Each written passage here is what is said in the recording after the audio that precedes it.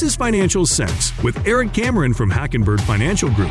When a part of your financial strategy is out of tune, your long-term goals, your retirement savings, and your legacy can all suffer. With many years of experience in the financial industry, Eric provides his clients and prospects the information they need regarding Social Security, retirement income planning, wealth management, and much more. Listen in as we address your financial concerns and provide helpful strategies to put you on the path to achieving your retirement goals. And now here is Financial Sense with Eric Cameron.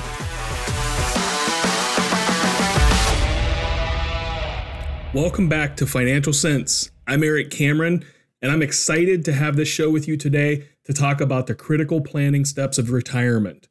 When it comes to crafting a financial strategy that sets you on course to reach your ideal retirement, it can be easy to hyper-focus on big things. Income streams, your legacy plan, where you want to live after you're done working. These are all big and important planning elements. However, like with so many other parts of our lives, it's often the little things that make the biggest differences. Reviewing your 401k allocation, changing your beneficiaries as needed, and even reviewing your subscriptions are all the small things that can add up to a very big deal. On our show today, we're going to shine the spotlight on some of those smaller, but no less important planning steps. One of my favorite websites, Kiplinger, has an article, 10 Easy Fixable, but often overlooked financial planning items, has some really great insights that I think is going to lend well today to our conversation. Its first recommendation is to review the FDIC coverage on your accounts. Remember, over time, cash can really add up, particularly when you're still working and saving. Accordingly, you should be certain that the cash you have socked away in your bank account isn't more than the FDIC coverage limit, which is currently $250,000 for an individual account and $500,000 for a joint account. Many listeners can probably picture where their bank has placed its FDIC member sticker on the front door. Many banks are members of this important program, which is essentially insurance on your money in case the bank fails. But few people probably know that it comes with these limits.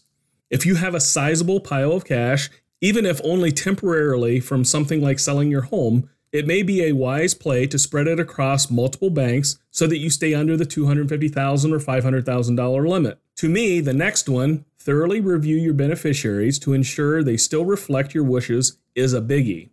I bring this topic up with my clients on a regular basis. I can't tell you how many times a client has completely forgotten that an ex-spouse is named beneficiary on a life policy or some other financial account. And as you can probably imagine, the idea of an ex-spouse receiving a windfall is not something that they want. Because here's the deal. If you named your spouse as a beneficiary 20 years ago and are now divorced, that status change doesn't matter. If your ex is still listed as the beneficiary, guess what? She's going to get the money or he's going to get the money. You should regularly review your financial strategy with your financial services professional, including a careful review of all your named beneficiaries. You should also review your beneficiaries every time you have a major life change like a death, divorce, or the birth of a child or grandchild. Reviewing your 401k allocation is another financial strategy step that is often overlooked. If you recently started working for a new employer or enrolled in a new 401k or have an older 401k that you haven't been keeping a close eye on, you'll definitely want to review your asset allocation to make sure that it fits neatly into your broader financial strategy and goals. Also, circling back to our conversation about beneficiaries, you'll want to review your 401k beneficiaries to make sure your previous choices still match your current wishes. The article's next recommendation is to make necessary provisions for the minors in your life. If you have minor children or children with special needs, you may want to look into guardianships or trusts, particularly if you're widowed or divorced. Sometimes a minor inheriting assets outright can cause potential problems, such as a legal guardian having control of those funds. If your only heirs are currently minors, you may want to discuss your various options with an attorney. The article next urges you to make sure that you're maximizing how much you're earning on your cash. As interest rates creep northward, make sure that you have a completely clear picture of what your bank is currently paying on your cash. If it isn't where you think it should be, don't hesitate to move your cash to another institution. I get it. The idea of closing an account at one bank and then moving all that money to another bank sounds exhausting, but the truth is, it may very well be worth it. For example, a 0.5% on $100,000 is $500 a year. Not bad, right? But if you can get that number up to 1%, simply by just switching banks, you'll earn an extra $500 a year. The next time you visit your financial services professional, ask them to review bankrate.com with you and see if you can move your money someplace more advantageous. In a related note, the article also suggests evaluating your options if you currently have an adjustable rate loan.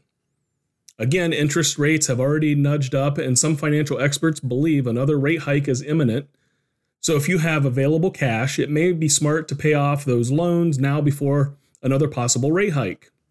IRA distributions and inherited IRAs are another financial strategy piece that is often overlooked. As we've explained previously, missing an annual required IRA distribution can leave you staring at an unpleasant 50% tax penalty.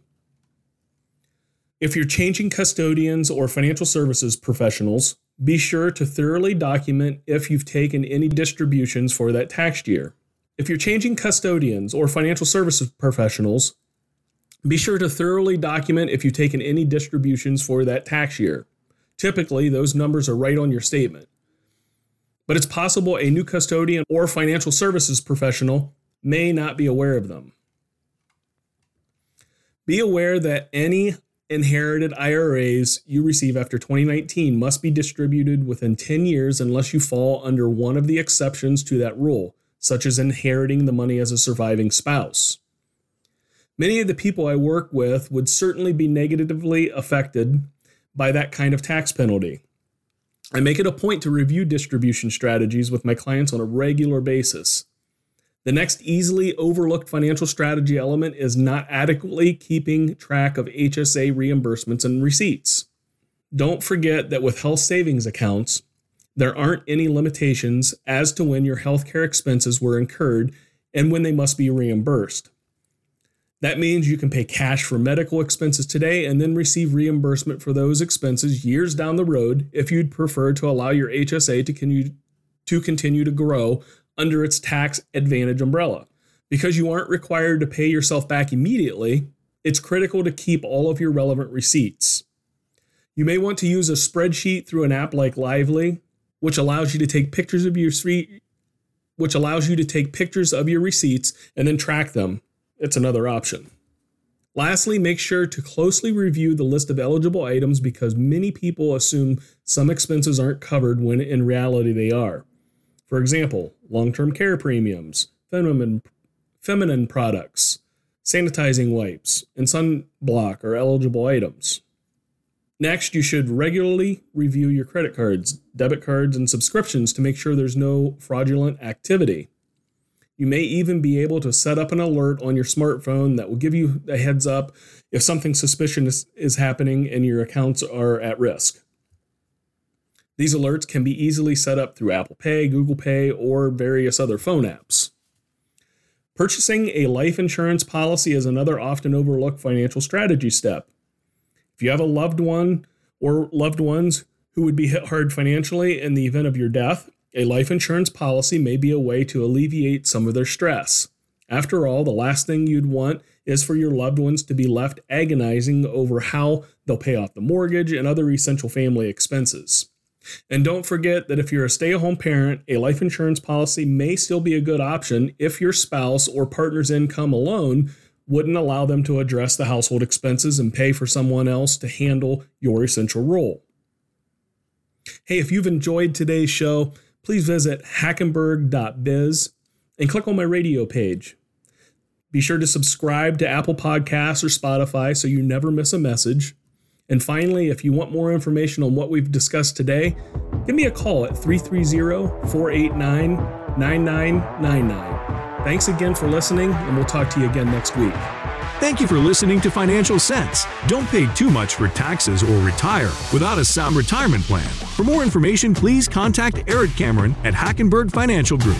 Call 330-489-9999 or visit them online at hackenberg.biz.